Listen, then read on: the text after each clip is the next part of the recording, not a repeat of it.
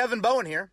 Don't forget to listen to The Fan now on 93.5 or 107.5 FM, and check out our latest coverage online at 1075thefan.com.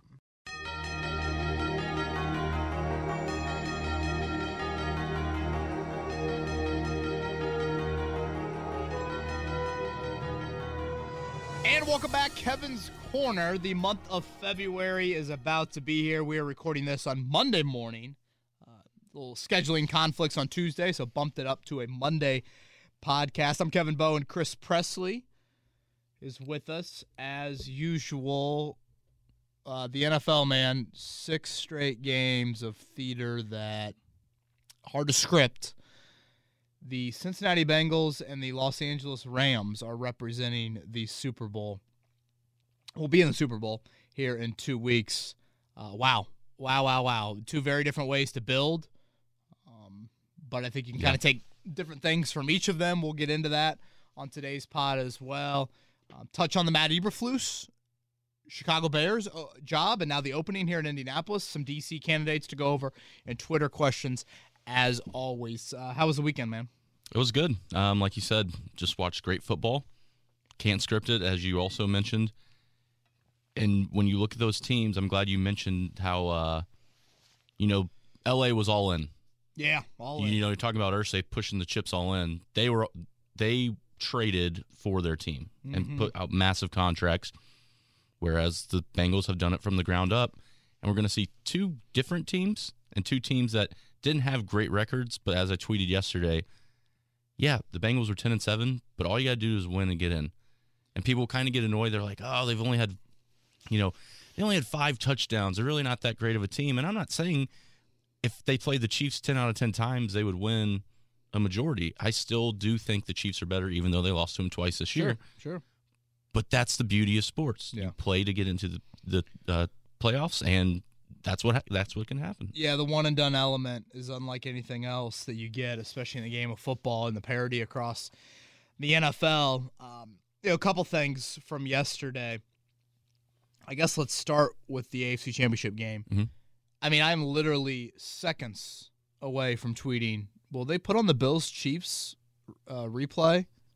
Like, Chris, they're about ready to go up 28-3. Yeah. 21, I guess it was 21-3 at one point. I don't know what the hell happened at the end of the first half, but like that is I am a massive believer in momentum within games. At that point, touchdown, the 3 Chiefs drives. If they score again, they still are feeling great. Like, a field goal. 24-10. That's fine. You get the ball started the third quarter. If you go down and kick a field goal then, you're up 17 points. And when you get up 3 scores in the second half, that to me is just a little bit of a different animal. I know there's teams that have come back. Hell, we saw the Colts and Ravens this year play out like it did. But you know what I'm saying. I don't know what Mahomes was thinking. I don't know what Andy Reid was thinking. Bieniemy, whoever that's on. 5 seconds to go. That is a back shoulder throw to Travis Kelce or a fade to Kelce or whatever. Like, that's it. It's a 3-second play, maybe 4. And Harrison Butker, kicks the chip shot. Right. And you go into halftime 24-10. Throwing the ball behind the line of scrimmage. I don't care if it's to Usain Bolt or Tyreek Hill.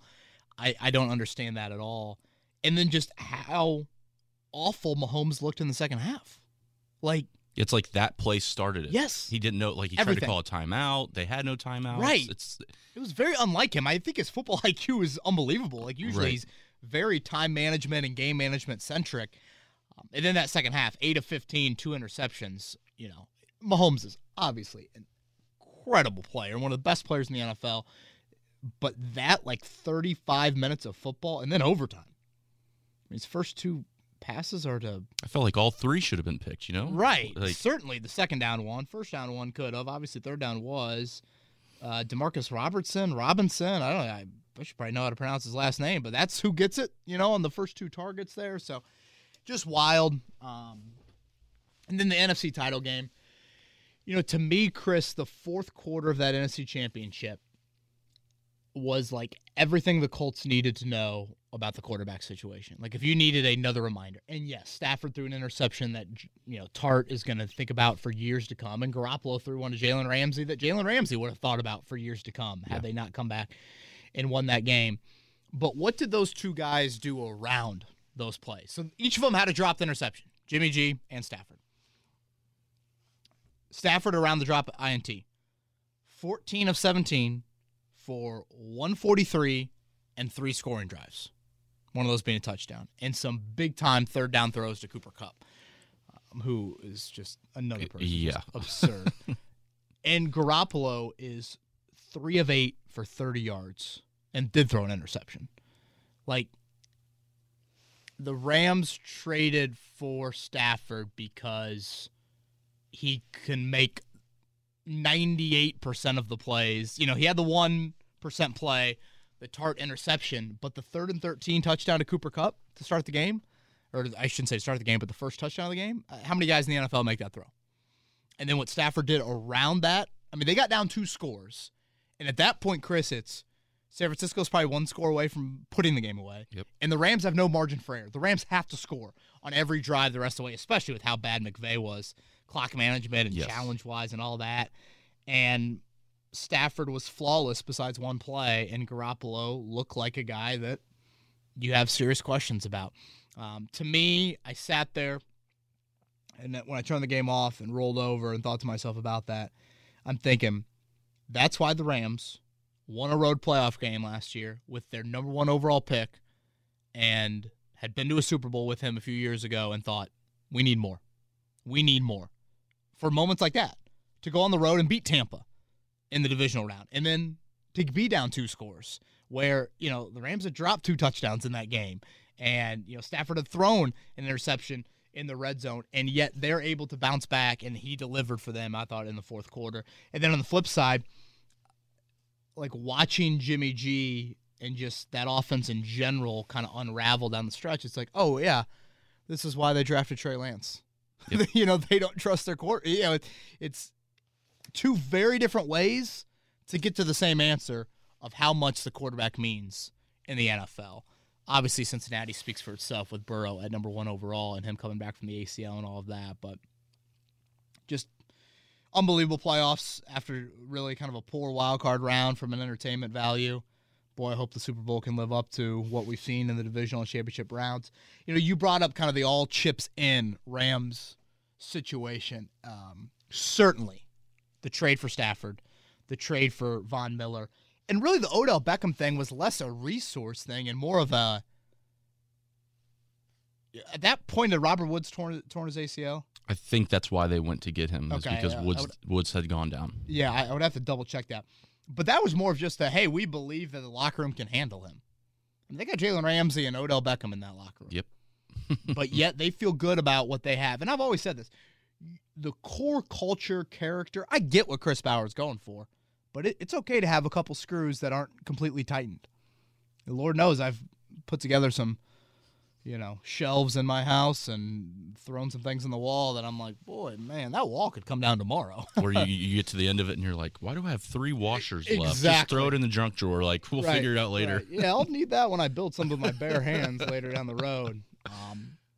So, yes, all chips pushed in, definitely. But I also want to acknowledge they drafted Cooper Kupp and they drafted Aaron Donald. I mean, those are 2 key pieces that at very impactful positions, not obvious draft picks. I mean, Donald was a stud in college, but, you know, people would write him off because of his height and his lack of, you know, wingspan and things like that. Cooper Kupp was what, 2nd, 3rd round? Somewhere around. I remember when he got drafted in like Eastern Washington. Yeah. Like, good for that scout. Like, you're right. So I look at the Colts and I'm thinking, okay, and I tweeted last night after the game, there's Jim Irsay saying all chips in. Like, is it comparable at all? You know, like, how do, you know, the Rams have done it. How do the Colts, like, get there? Because I'm thinking, okay, and we'll get into this in February, mapping out an exact blueprint to the offseason. But basically, of the very important assets you have a 2nd-round pick and a 3rd-round pick, and you have $40 million-ish in cap space. Let's say of that $40 million, 15 of it goes to your own guys. You know, Mo Alley Cox and Chris Reed and Eric Fisher and, I don't know, Toure, Tyquan Lewis, whoever else you want to throw in that group. Okay, that leaves room for, let's say you go get a notable wideout and a notable D-end in free agency. Now, for Chris Ballard, that would be like, you know, probably me running naked around 465. Like, probably not going to happen, but we'll see if it indeed happens. Now you shift towards the draft. Okay, let's say in the draft, the right left tackle shows up in the second round. So then you take a left tackle. And then you come back in third round, and tight end has been, stressed as a need. So then you take a tight end. So now you've gotten a wideout. You've gotten a DN for agency. You've gotten tight end in the draft. You got a long-term left tackle. But you still have Wentz. Is that enough? Right. Is that, there's just a lack of resources to do what the Rams just did. And hindsight is super 2020, but when you sit there and Stafford's available, when you sat there a few years ago at the 13th overall pick, those are kind of your opportunities to really address quarterback in an aggressive, serious, bold manner that you probably only have one shot at it, but as the guy that will be in the halftime show for the Super Bowl, one shot, one opportunity, baby. Yep. Listen to Marshall. He's got to come out in a Stafford Lions jersey, right? I heard. Did you see the tweet about that's the closest Detroit would ever get to a Super Bowl if Eminem and wore a Stafford jersey? Yeah, that's really good. Really good. So, yeah, those are just kind of, I don't know, what I was thinking during the games, after the games. I do have to laugh, Chris, and you and I were texting about this on Saturday or on Sunday. How about my Quentin Nelson for Evan McPherson, who says no tweet? Yeah, it's written in stone, people. I don't know if you guys saw the tweet, but it's... So is this after, I think this is after his 50-yarder, right? Or his 52-yarder, maybe? Yep. I literally was texting my buddies, and I literally sent that to my buddies, and I'm like, oh, this might actually be kind of a humorous tweet.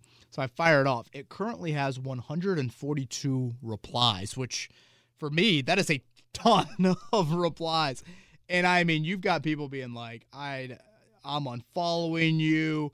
This is the definition of the most idiotic tweet ever. I don't usually punch people in the face, but if I saw you in public, I'd hit you in the face. They must not listen to the pod, because if you listen, clearly you have a personality. And I'm not saying you don't on Twitter. No, but you're very journalistic. I don't, yeah. You're very, professional, as you should be. I'm a bit robotic. So when you throw out something that's like, hey, this will be fun, how do you not pick up? No one in their right mind would say that. God, and I love Twitter so much, for this. Just people literally going life or death with me, ready to. Well, what was the one last year where you named 4 male athletes and left off like Serena or something, and people came out? It's like, guys, the man is being human and just putting out a fun opinion. Yeah, I don't know. The sarcasm meter on Twitter, sometimes you just don't 100% know what's going on there. So, and we've talked about it in this podcast before. Kickers are, I think, the most fascinating position in all of football. And this is me being serious, dead serious here. I watched this McPherson kid. One of my buddies texted me yesterday, dude, the ball just comes off his leg differently.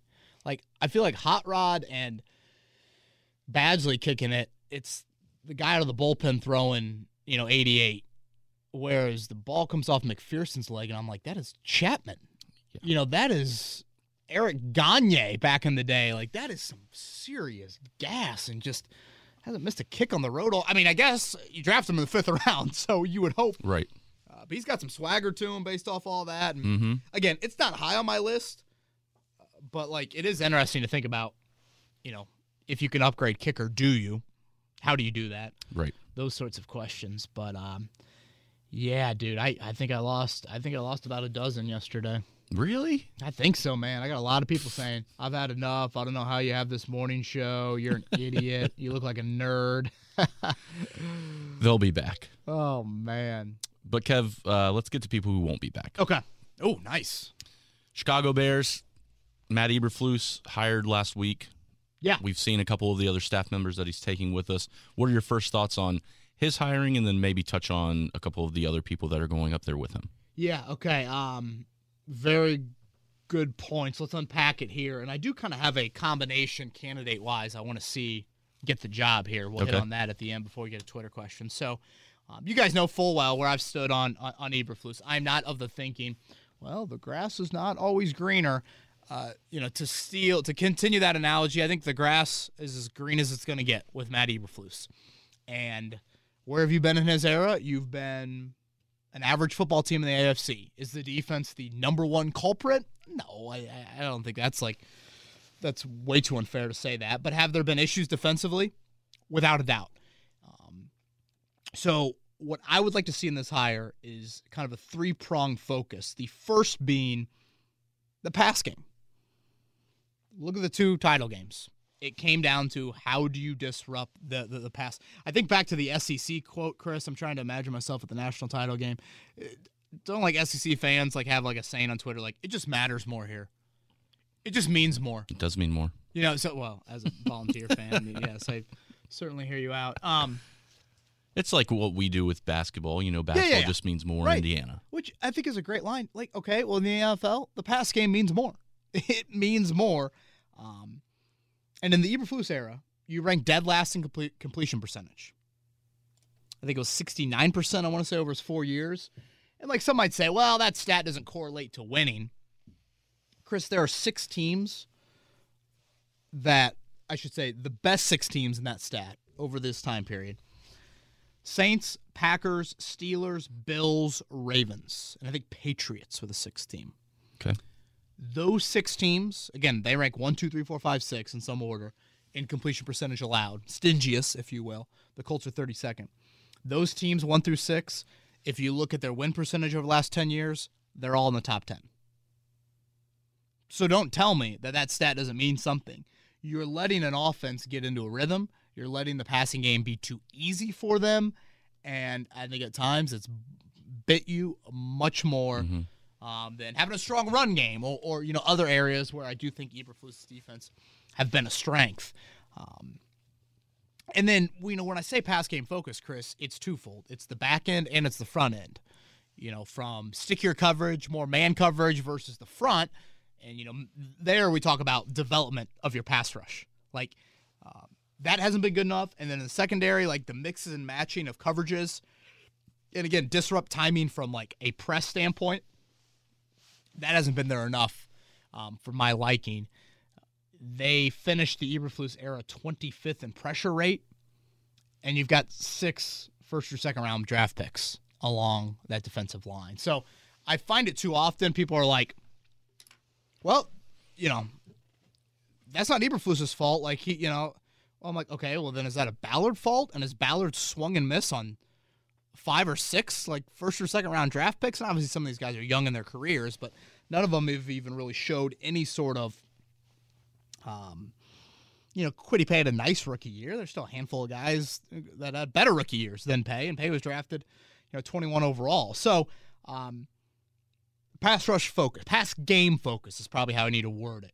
Back end and or front, that's got to be probably my number 1 priority when I look for this defensive coordinator hire. 2 on that list would be fresh ideas. Culture of effort, running to the ball. At times I thought it was a bit elementary by Eberflus.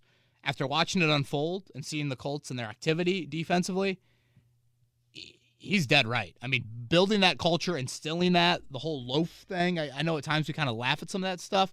I think it's well thought of by Eberflus.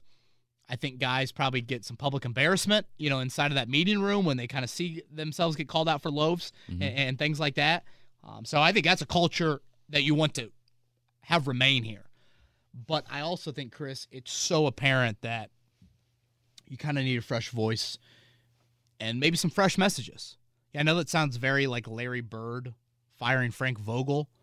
Well, after 3 years, I just think the voice tires out. Not to mention the roster had changed with 12 of 13 players having changed, Larry, but whatever. So I don't want to sound like I'm going down that path, but I do think a fresh message and a fresh voice to where Eberflus to me is so consistent with his message, so consistent with his voice, that just naturally that's going to run dry.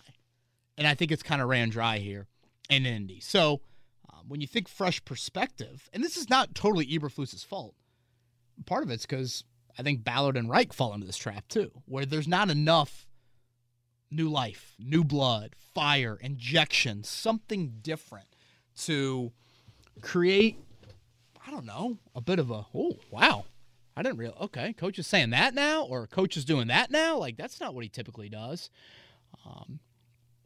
So whether it's this is how we defend tight ends, this is how we defend quarterback bootlegs, this is how I feel about fourth quarter defense, this is how I feel when quarterbacks get into an early rhythm, this is what I like to do to kind of change things up.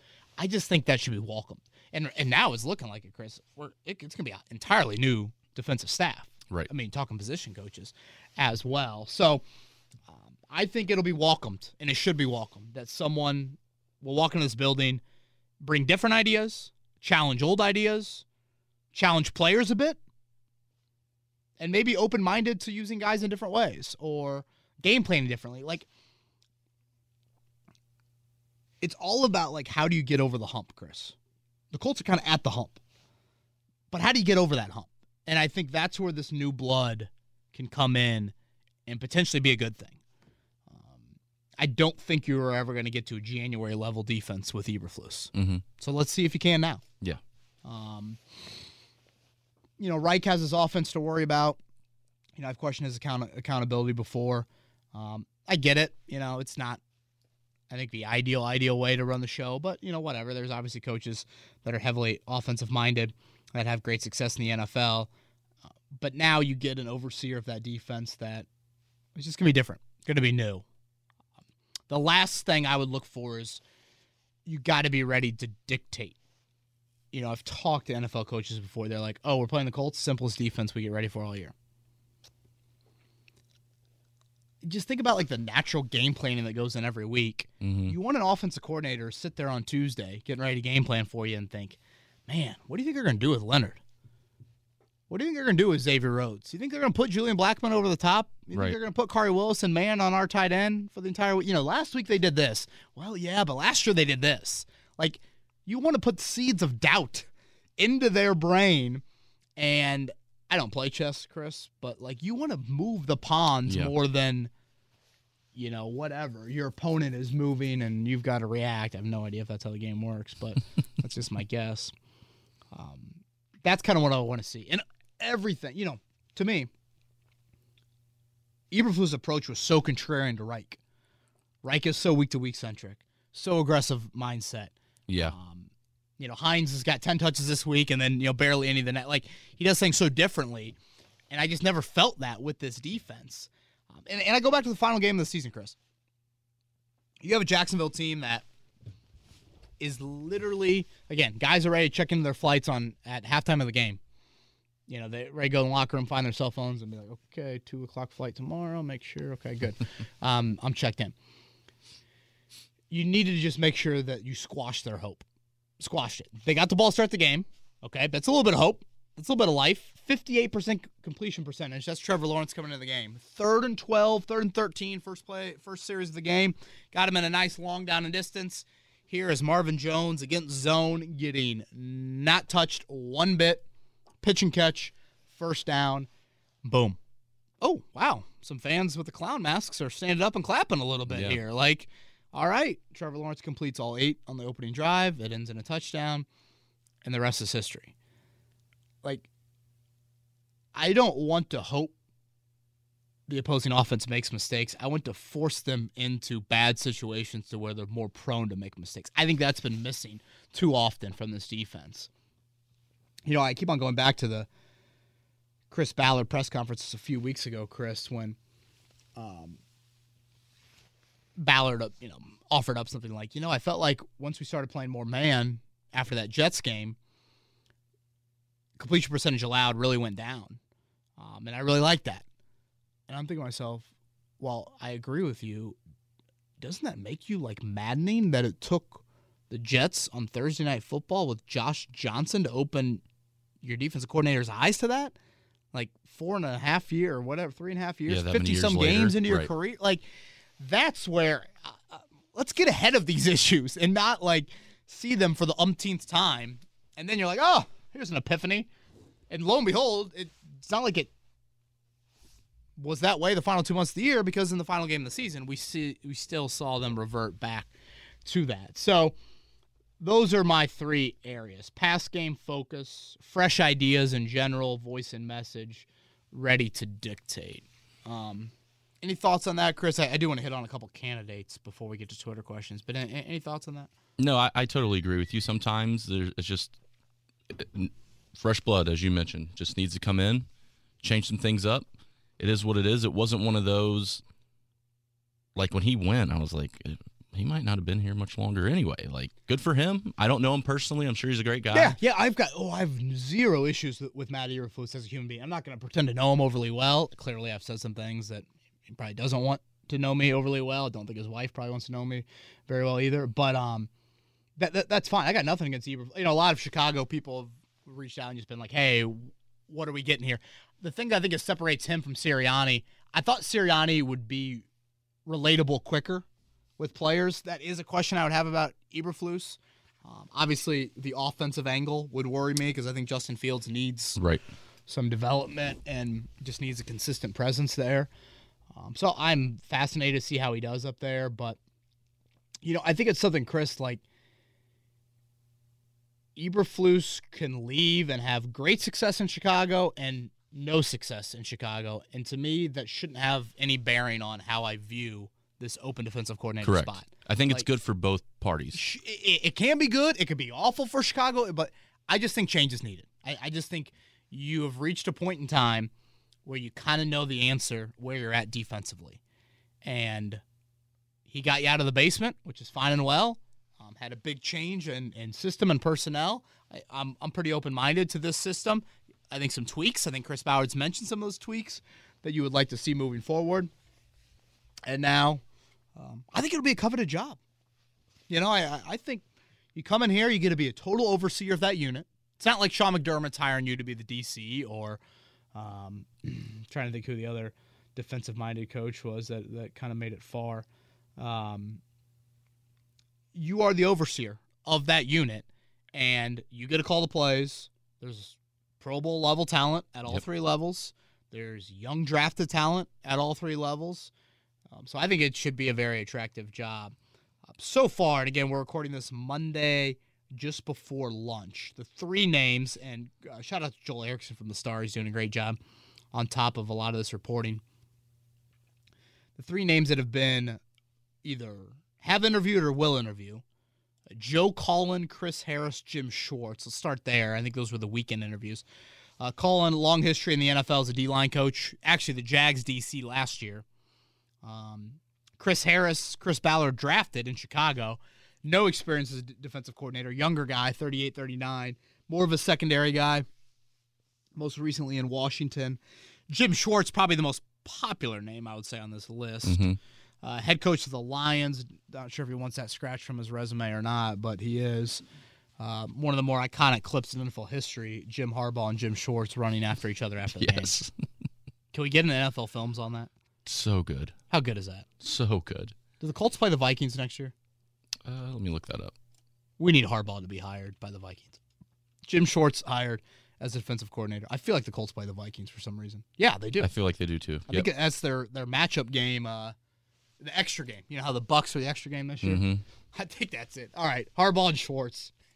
Instead of doing the old coin toss for overtime, just have Schwartz and Harbaugh wrestle. Awesome. Thumb war. Awesome. They could do like the old XFL where they just put the ball and you just run and the first person get it.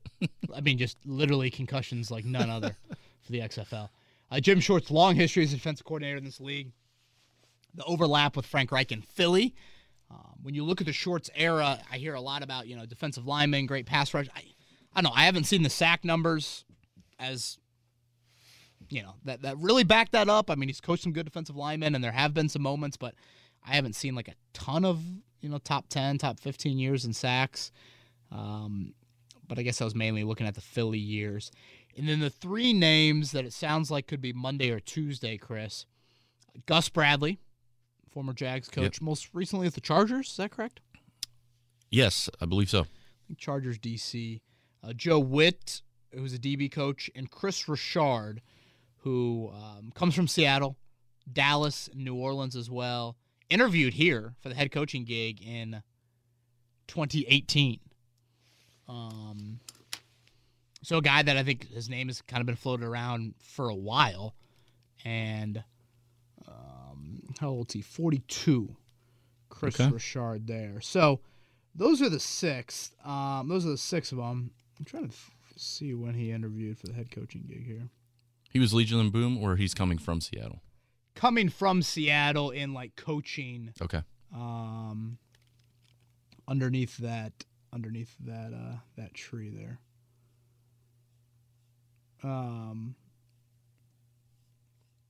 That's who I want, Chris, right there.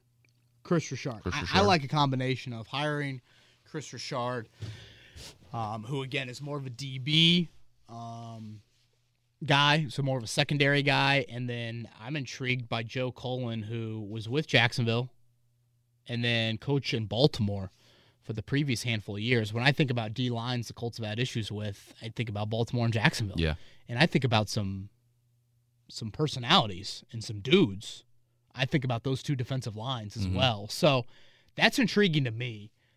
Again, I have no idea if that's a combination that would work, but I think there you're appeasing a little bit of the pass game focus I talked about earlier. Of, okay, Richard comes from Seattle. He still has the Dallas tree, which is kind of the Marinelli-ish tree to him, but Seattle did some things that the Colts, I think, I've always been fond of. Ed Dodds, being in Seattle, looks like Ed Dodds is still going to be here in Indianapolis.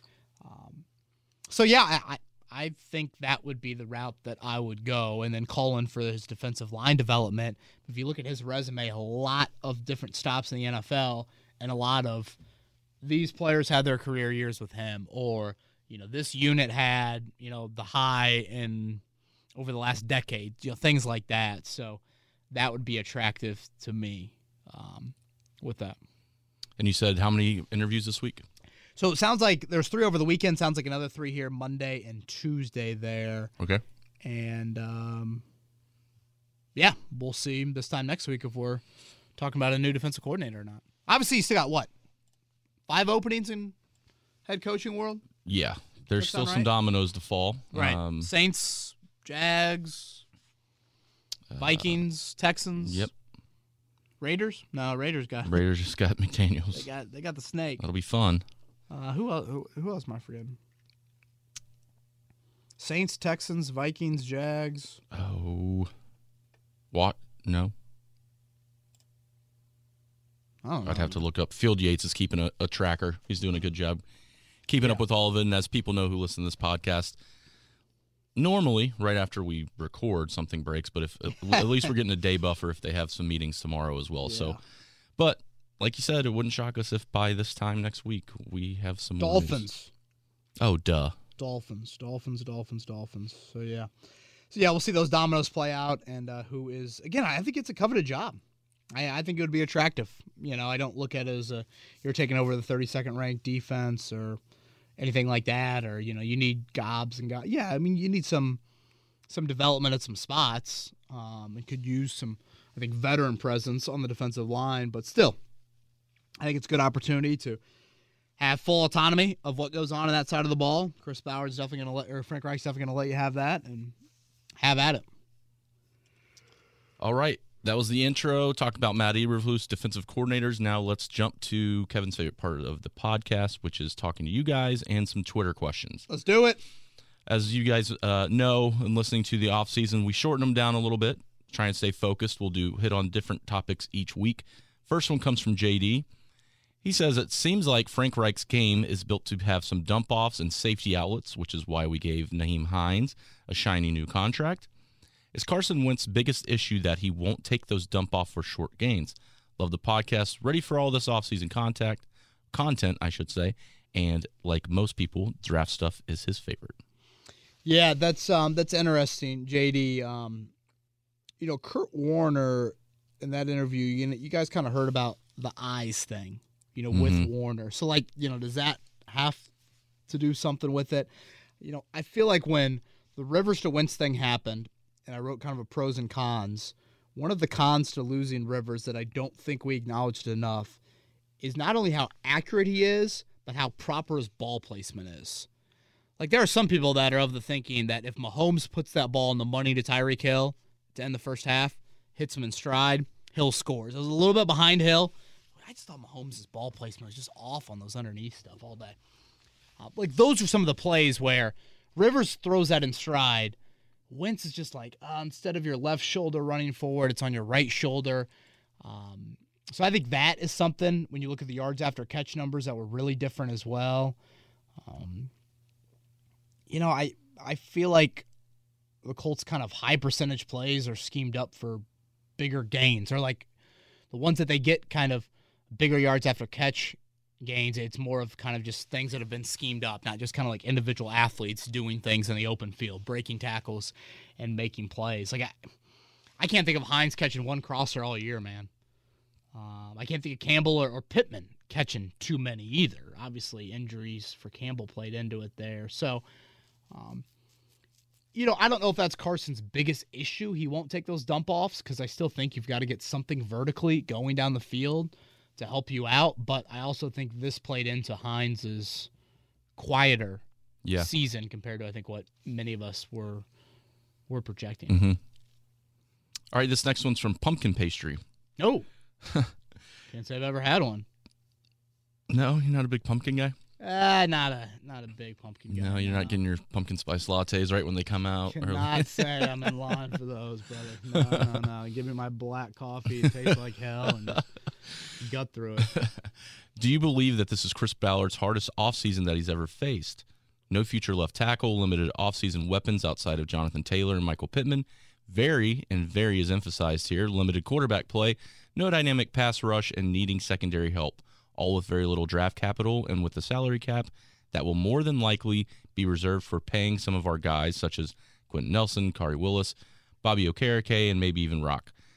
Mix all that in with the pressure that the recent failure and the huge swing and miss at quarterback. Not envious of his job this offseason, especially considering his top personnel are going to get poached, as we've already seen with the hiring of Matt Eberflus. Boy, I think it's a great point, and some great questions in there. Like, one thing about Ballard in his tenure, he's always had a good abundance of resources entering off seasons. We talk about it, certainly cap space, and that's here as well. I mean, the cap space is definitely available this season, but the draft picks are not. You might get a couple comp picks, in round 5, something like that. But when you think about the resources, it's just limited. We go back to the earlier point that I made in the podcast, Chris. If you're kind of mapping out the all chips in approach, you don't have as many chips as you would like to have to go down that path. I saw it, I don't know, it was probably about a week ago, but you see that left tackle stat on Twitter? Like, only 3 left tackles weren't first, second, or third round picks. It's just a position that, like, you really have got to make sure that you're drafted there. Yeah. Okay, well, does that take away one of your picks? What about quarterback? Ballard doesn't believe in wideout is a drafted guy early and he comes in here and makes an immediate impact. I mean, and Michael Pittman didn't have like a seamless transition as well. So, like, does that mean free agency for a receiver? Again, you've drafted a ton of defensive linemen. Does that mean free agency for pass rush to try and kind of offset what you have there?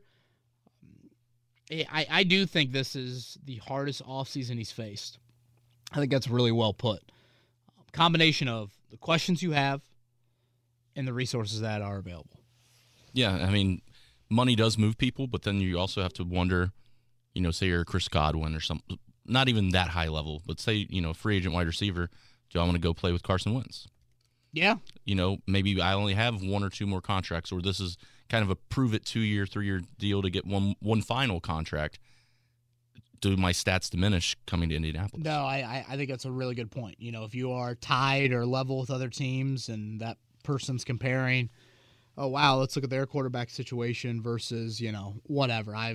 The Chargers want me and I've got Justin Herbert, something like that. Right. I think that's a really good point. Kevin, this next one comes from Brian. We're going to stick with Carson Wentz. He feels like physically he's comparable to Josh Allen and Andrew Luck, and actually his Wonderlic score was slightly higher than those guys, even though they all scored extremely high. But why the heck can't this guy play football? If we're sticking with Carson Wentz, they need to model themselves after the 49ers, Brian feels like real pass rushers, great running game, and a legit playmaker at wide receiver and tight end. Right now, all the Colts seem to have is a running game. Brian, I hear you on the size, athleticism, Wonderlic, all that. I mean, have you ever taken the Wonderlic, Chris? Or, like, seen one online? I've not. How many is it? It's like you got 12 minutes to answer. Right. I don't know. The only ones I did, do you remember they used to do it in Madden? Oh, do they really? Like if you had a creative character, I'm pretty sure You as had a to take a quarterback, Wonderlic? it was like a shortened version. Wow. Well, at least it would be open book. Yeah. The Wonderlic is pretty much a glorified SAT. So Right. sure, it measures your IQ to some level, but I think football IQ and Wonderlic IQ can be very, very different. I think there's a whole lot of intangibles in between your physical tools, Chris, and your Wonderlic. I think something that we have to keep on reminding ourselves about the Wentz-Reich relationship. Think about how much has happened to Carson Wentz since Frank Reich last coached him on the field. Physically, the injuries, a torn ACL, mentally, a franchise saying no, Carson Wentz saying no to the Eagles, disconnect within a coaching staff, the drafting of Jalen Hurts, all of that. I think you have to acknowledge, you guys have heard me talk about the mental aspect to Wentz, which I think is so, so prevalent. As far as the San Francisco model, I think what stands out to me is this. I think DeForest Buckner's a stud on your defensive line, but they've got two studs in Bosa and Armstead. I would say that's a difference.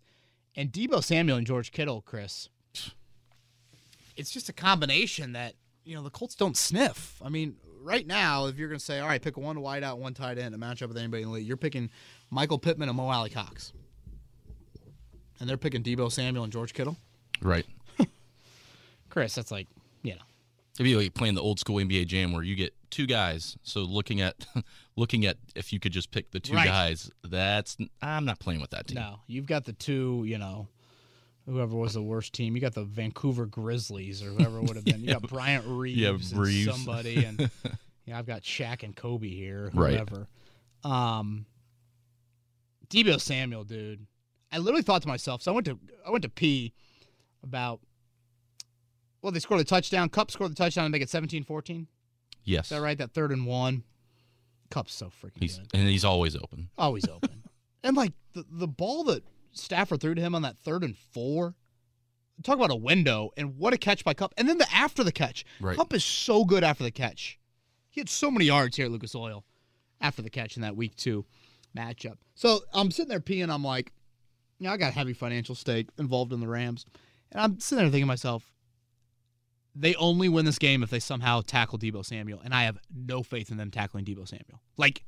He runs through so many tackles, and I find it fascinating how, when you put wide receivers in the backfield, Chris, usually it's they're fast, they're quick, jet sweeps, get them to the perimeter. No, they treat Deebo Samuel like it's Mike Allstott back there. Yeah. They're in between the tackles, here we go, and he's running through defensive tackles. And it's coming. You 100% know it's coming.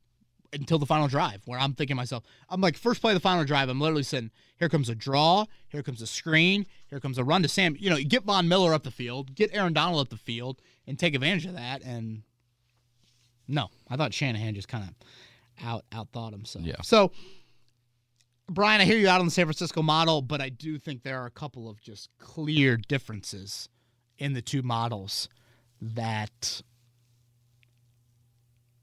I don't see a way around in a very easy fashion. Yeah. All right, frequent listener Wake Spike has a question regarding Chris Ballard and free agency. Felt like he seemed to have a moment of reflection during that final press conference, which you touched on last week. This is hopefully going to change his position on how he spends in free agency. If he opens up his wallet a little bit more, does he risk creating animosity in the locker room from the players who maybe got the Pawn Star-esque, this is the best we can do treatment?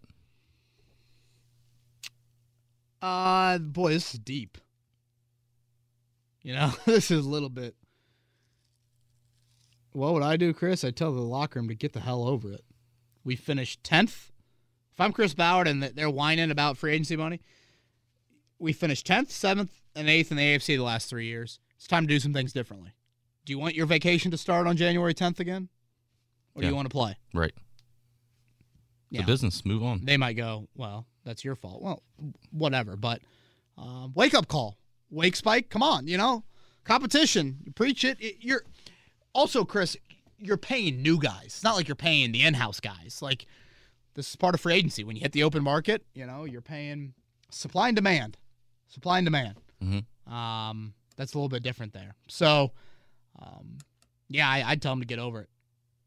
And if they're going to whine and fuss, show them why you're doing things the way you're doing it, and we need to do some things differently. And yeah, I don't know. That's a little too deep for me. Maybe I'm dead wrong. Matt has a question regarding quarterbacks, and I believe next week we're going to get more into it, but this will just be a nice little let's break down some quarterback precursor. options next week. Probably not going to happen, but if you were Chris Ballard, would you rather go after Aaron Rodgers or Russell Wilson? Aaron Rodgers is better, but not a long-term solution. Russell Wilson is a more long-term, but you'd have to give up picks to get him, which the Colts don't have many of to spare, as we talked about. Keep up the great work. Love listening to the podcast every week. Boy, well, thank you for that, Matt. I mean, do you want to wake up next to Beyonce or Olivia Culpa? I don't think you're going to complain too much, Chris. No. I don't. I'd take, wow. First off, you're going to have to give up picks for Rodgers, too. Correct. This is not just a Wilson sort of thing. I don't know. Maybe longer term, you'd rather have Wilson. I think Rodgers still has a 2 to 3 year window that he can get a whole lot done in that 2 to 3 year window. Mm-hmm. So, Matt, flip a coin, man. Flip a coin and hope you've got Kansas City's luck. Do they have a weighted coin in Kansas City? How do they keep on winning the toss? Should the Bengals have gone tails? You got to. I'm a tails never fails guy. Josh Allen went tails, right? Was he out there? Whoever was out there for him. He might have. I know.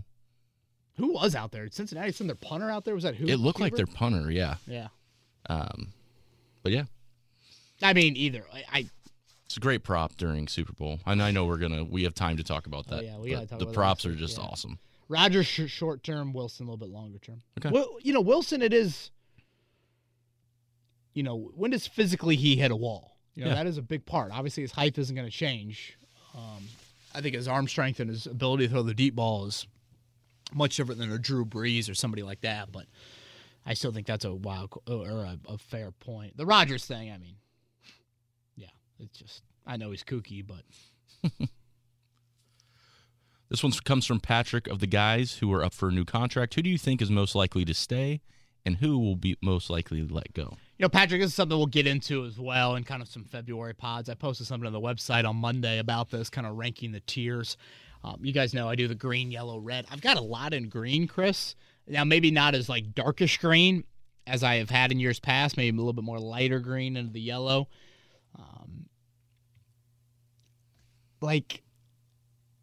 When I break it down, I think to myself, one starter, two starters. I don't have a whole lot of, again, stand on the table moments with this free agency class. So that I think is something that is just interesting about this group. There's a lot of notable names, a lot of playing time on the list, but again, not a lot of, it's the weird balance of I'd let them all walk. Well, no, I mean, you're going to want to re-sign some of them. But outside of a Chris Reed and a Mo Alley Cox, maybe a Tyquan Lewis, Al-Qadim Muhammad, I don't know. Does Al-Qadim Muhammad go to Chicago with Eberflus? Who knows? Yeah, right. But yeah, we'll get into that a little bit more down the road. This one's from Travis. Do you think the production delta between a Jacoby Brissett in 2021 for the Colts versus a Carson Wentz-led team this year is proportionate to the delta in compensation required to have them as your starting quarterbacks? It seems like we could have had a third-round tackle with the year of development, a first-rounder in your pocket, an extra $20 million cap space, and you'd still be 9-7 on the outside looking in maybe, but just inhale not too much choky. I've just inhaled too much chokium after the disaster loss against Jacksonville. Wow, deltas. Jeez. That's interesting. Travis. I feel like I've got that hangover numbers meme in my head right now, trying to sift through everything. Yeah, I mean, you can make the argument you got the same return on Wentz as you did Brissett, and the price tags are much different. Mm-hmm. That's frustrating. You guys have long heard me say it.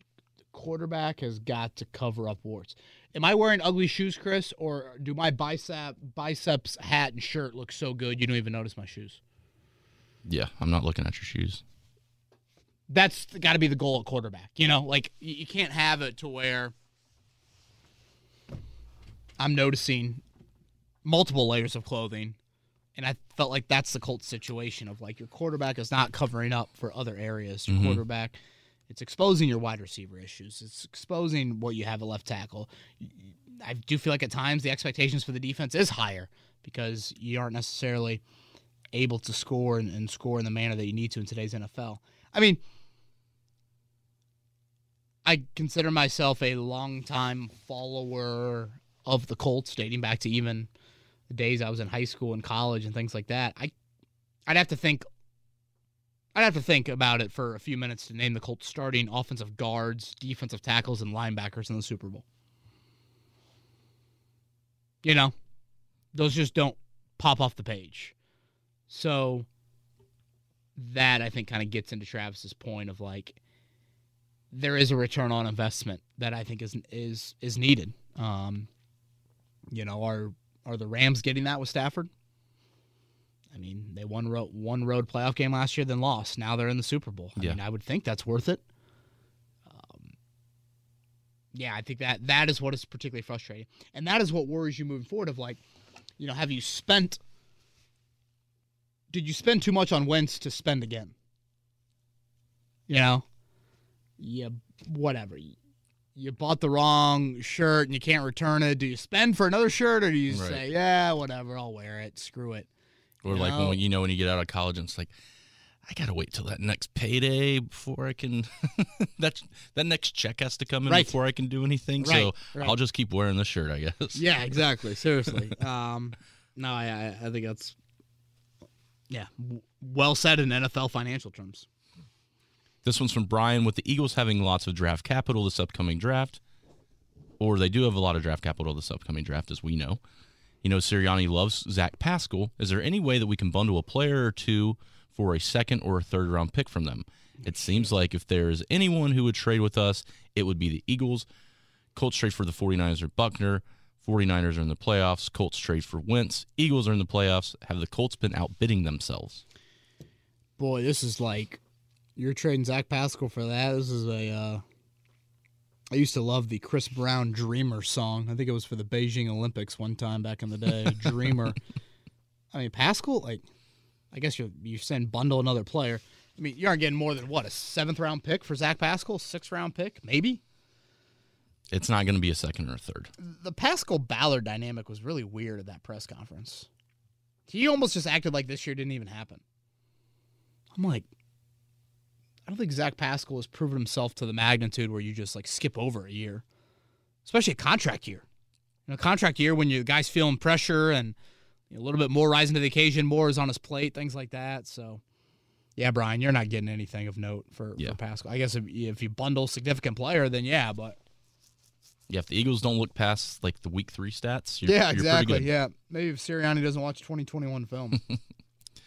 From Scotty, how much capital would you give up for each of these players? Russell Wilson, Derek Carr, Jimmy Garoppolo. So we can start there. I can read the second portion as well. Okay, let's start there. So draft capital for each of the three. Yep. Russell Wilson, I'm giving up multiple first-round picks. Okay. Derek Carr, I'd give up a high-end day 2 pick and probably a middle-ish rounder on top of that. Jimmy G is probably a no for me. Sure, recency bias. What I worry about is the injury situation, probably more than anything. Like, to me, he is a more hurt Carson Wentz. I don't know if I'm really giving up. I guess it's something new, but... Well, again, like you said, he has Deebo Samuel and George Kittle. Touche. Even if he comes here, we're not having that for you. Yeah. No, that is a good point. At times I think Garoppolo is an upgrade over Wentz, but at other times I'm like, are you just kind of staying the same and just putting a new, longer jersey name on the back of the jersey, make caramel moms get a little feeling, about Jimmy G versus Wentz. Who knows? He didn't ask about Rodgers because he knows he's too old and the capital will be too much out there, but of those three, which would set up the Colts best for the next 5 to 7 years? I still think it's Wilson. Obviously, you'd be missing out on some draft picks moving forward.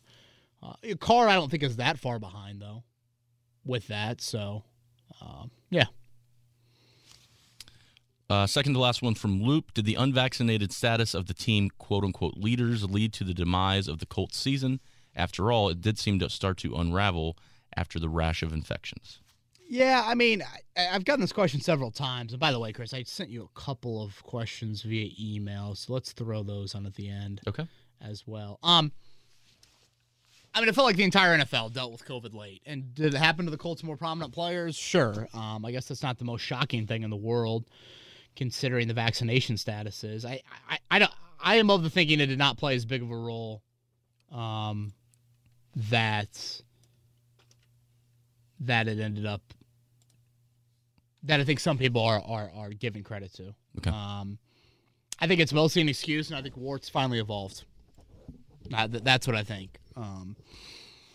If you look at like the COVID numbers and how many games missed for COVID all year, I think the Colts finished 30th in the NFL in terms of most games missed due to COVID. I think they had 8 games guys missed all year. So, yeah, I don't necessarily think it was a huge role. I think it's a bit of an excuse, and I think over the course of 17 games, this team probably looked like a 9-8 football team. How they got there, differently than maybe some would have thought they gotten there, but yeah, maybe the embarrassment of it, maybe like how badly got beaten.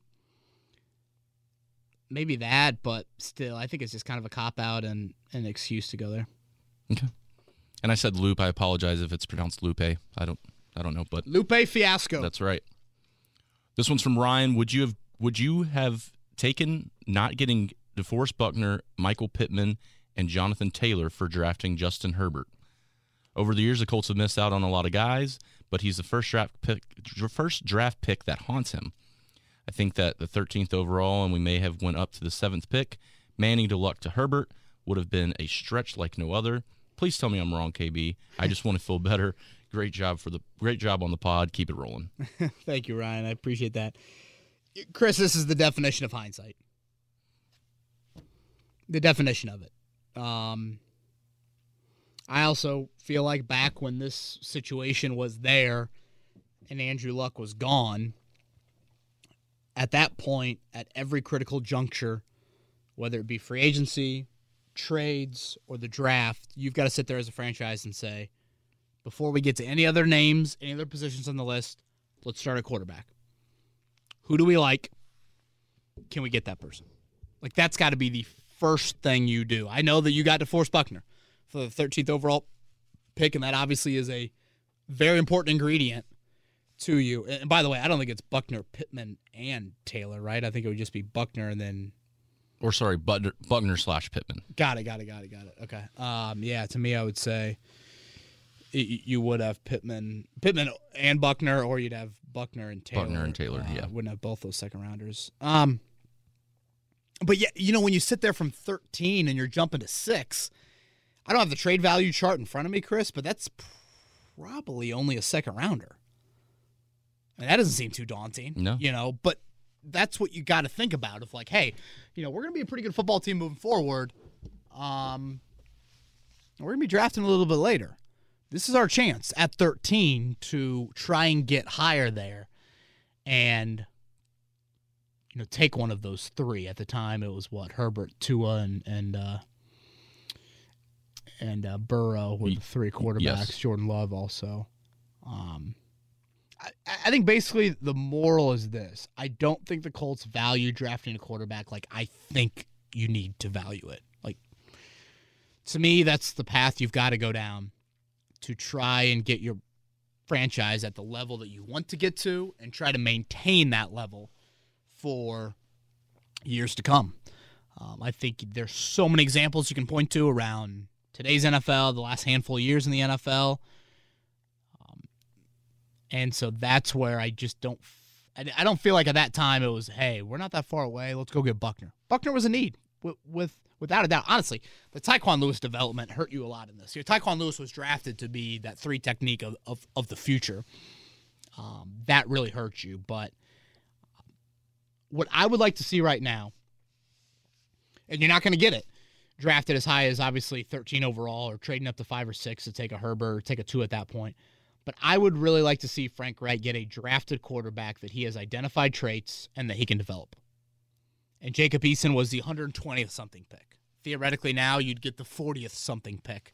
So 80 spots is a whole lot when you're talking about quarterback talent. So that should be or is one of Frank Reich's greatest strengths.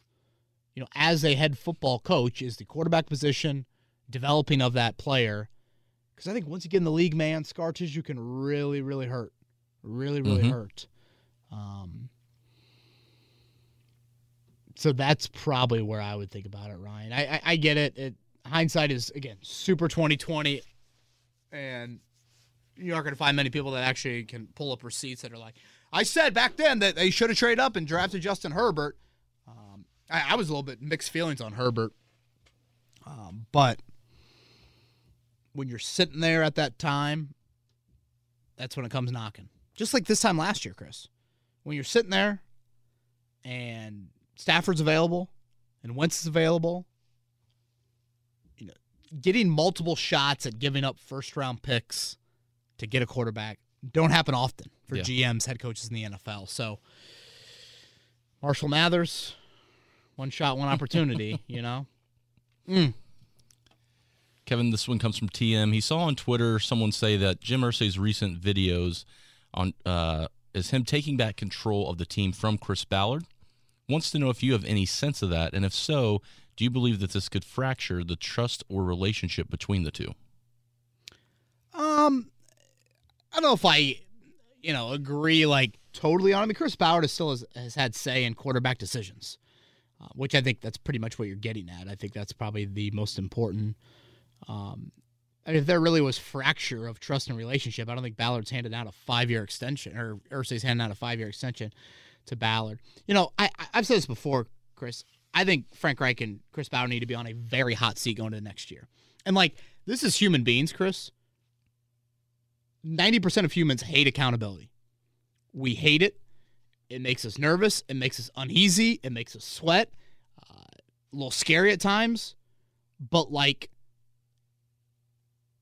I think lighting a fire, not calling one playoff win and 0 division titles in 5 years excellent is probably a step in the accountability direction. These guys are competitors in the NFL. They're literally working, again, in the NFL. That is the highest rung of professional sports, and I think it could go a long, long way. Think about it from a college basketball sense, Chris. If you're struggling with grades and your coach comes up to that player and is like, hey, man, if you don't get these grades, you aren't going to play against Duke coming up. That's some accountability. That's some consequences. That might push that player to spend more time with said tutor or whatever and try and get those grades. I think of my wife. My wife manages a team, and you're at the end of the quarter, and you're pushing your salespeople to the end of the quarter, and you're dangling carrots out there of saying, hey, that can work. You've been in this world, in this own building here. The Colts have been at their best, Chris, in this era as underdogs. As no one believes in us. There's some skepticism creeping in. Maybe the coaching staff and Chris Ballard would be best suited in that era as well. Just because you're putting people on hot seats doesn't mean it's the end of the world. People can excel with that. I mean, the Rams took a whole lot of pressure by doing what they did this year, and a whole lot of backfire would have happened had they not gotten to where they've gotten to. But I think people react differently under those lights there. So I want to see Irsay be a little bit more publicly accountable with those two individuals, because I think the organization needs it, and I think at times it's just been too smooth sailing. Yeah. We're going to stick with Irsay for the final question from Twitter questions. This one's from Fur. First off, he wants to say the interview with Kurt Warner last week was killer and very good. Thank you. Appreciate it. I'm glad you like that. Doesn't want to be a pessimist, but he's a firm believer that there is a quarterback purgatory and we might possibly be in it. with Irsay as gung-ho as he is right now, what would it take for the Colts to actually blow this thing up and rebuild? Boy, it's hard to totally rebuild, you know? Yeah. I guess what he's meaning is like fire Ballard and Reich, you know, that sort of rebuild. It would say I 6 to 7 wins this coming season. It would say, like, for a total rebuild to happen, Chris, in my opinion, it would have to be like Ballard and Reich going to Irsay and being like, we believe in wins. Watch this. Year 2, we'll get him some support at other spots. You know, you have no more answers and at those important positions and whatnot. But yeah, I would say like missing the playoffs, but if you're in like the 6 to 7 win camp, again, this is not what I agree with. This is what I think how Irsay would handle things there. I assume that's what you're meaning by total rebuild. Yeah, I think that's where it would have to be. You know, because to me, I think Irsay is voting no on Wentz for a second year. So, you know, if you say to him, hey, we feel good about it, trust me, there's not great options out there, we're going to run it back with them. If that were to backfire, that could be it. Yeah. All right, that does it for Twitter questions. Nice. Awesome. Thank you, everybody, for sending those in. Next couple of podcasts, couple things I want to hit on. Quarterback options. Starting to get into them. 3 to 4 realistic options. Let's dive into those, and then, again, ranking those free agents. There's a lot of names on that list, but kind of placing them into tiers and going through that list, I think, is something we should do as well. Chris Presley, a Pro Bowl prediction from you. Oh, jeez, I don't I'm even kidding. watch the Pro I'm Bowl. kidding. Are they playing it this year? I don't even know. Where do they do it now? Do they do it is it Vegas, baby. Oh, that's right. Okay, that makes sense. Vegas for the Pro Bowl. Nothing says let's bring my family to a nice atmosphere like Right. going to Vegas for the Pro Bowl. I'm wondering how many of the players are like, oh, you know, I could take the family to Miami or Hawaii. I kind of want to go to Vegas by myself. They were Orlando in the recent years. Yeah. Disney, obviously, that area. Does Carson Wentz get invited to the Pro Bowl? No. Was Burrow a Pro Bowler? I don't think he might have been. I just saw today that Kirk Cousins got invited now that A-Rod's sitting out because of his toe. Really? Mahomes, Josh Allen, Justin Herbert? Were those the Pro Bowlers? Probably. I don't Lamar even, Jackson? I mean, he got to be a Pro Bowler, right? Mac Jones named to the Pro Bowl, so he must have been an alternate, right? Yes, I did see that. Josh Allen backed out or whatever. Yeah, that's, there needs to be a distinction between Pro Bowlers and Pro Bowl alternates. Yes. I mean, dude, it's bad. I mean, like, plus, you can have, like, the AFC have perfect health at wideout where they don't go to any alternates. And the NFC, they need to go, 5 alternates deep. And all of a sudden, the 8th best NFC wideout is going and the 4th best AFC. So Justin Herbert, Patrick Mahomes, Lamar Jackson. Do they all get bonuses then? It's like, well, I couldn't go because I'm in the Super Bowl or I'm hurt. Do I still get my bonus? I think you do. And then those other players get a bonus too? Yeah, that's a good point, man. Yeah, Herbert's a starter, actually, now that I'm looking at this. Interesting. So, yeah, Colts with 7 of them. But next week's pod, again, let's look at the quarterback situation, options there. And then we'll preview a little bit of Super Bowl as well. As always, thank you guys for listening. Thank you for the questions, the back and forth as well. You guys know where to find us if you have any thoughts, any questions. And everybody have a great week. Happy February, and we'll talk to you next week on Kevin's Corner. This has been Kevin Bowen. Thank you for listening to another edition of Kevin's Corner. If you haven't already, subscribe on iTunes or Stitcher for the best Colts and Pacers coverage.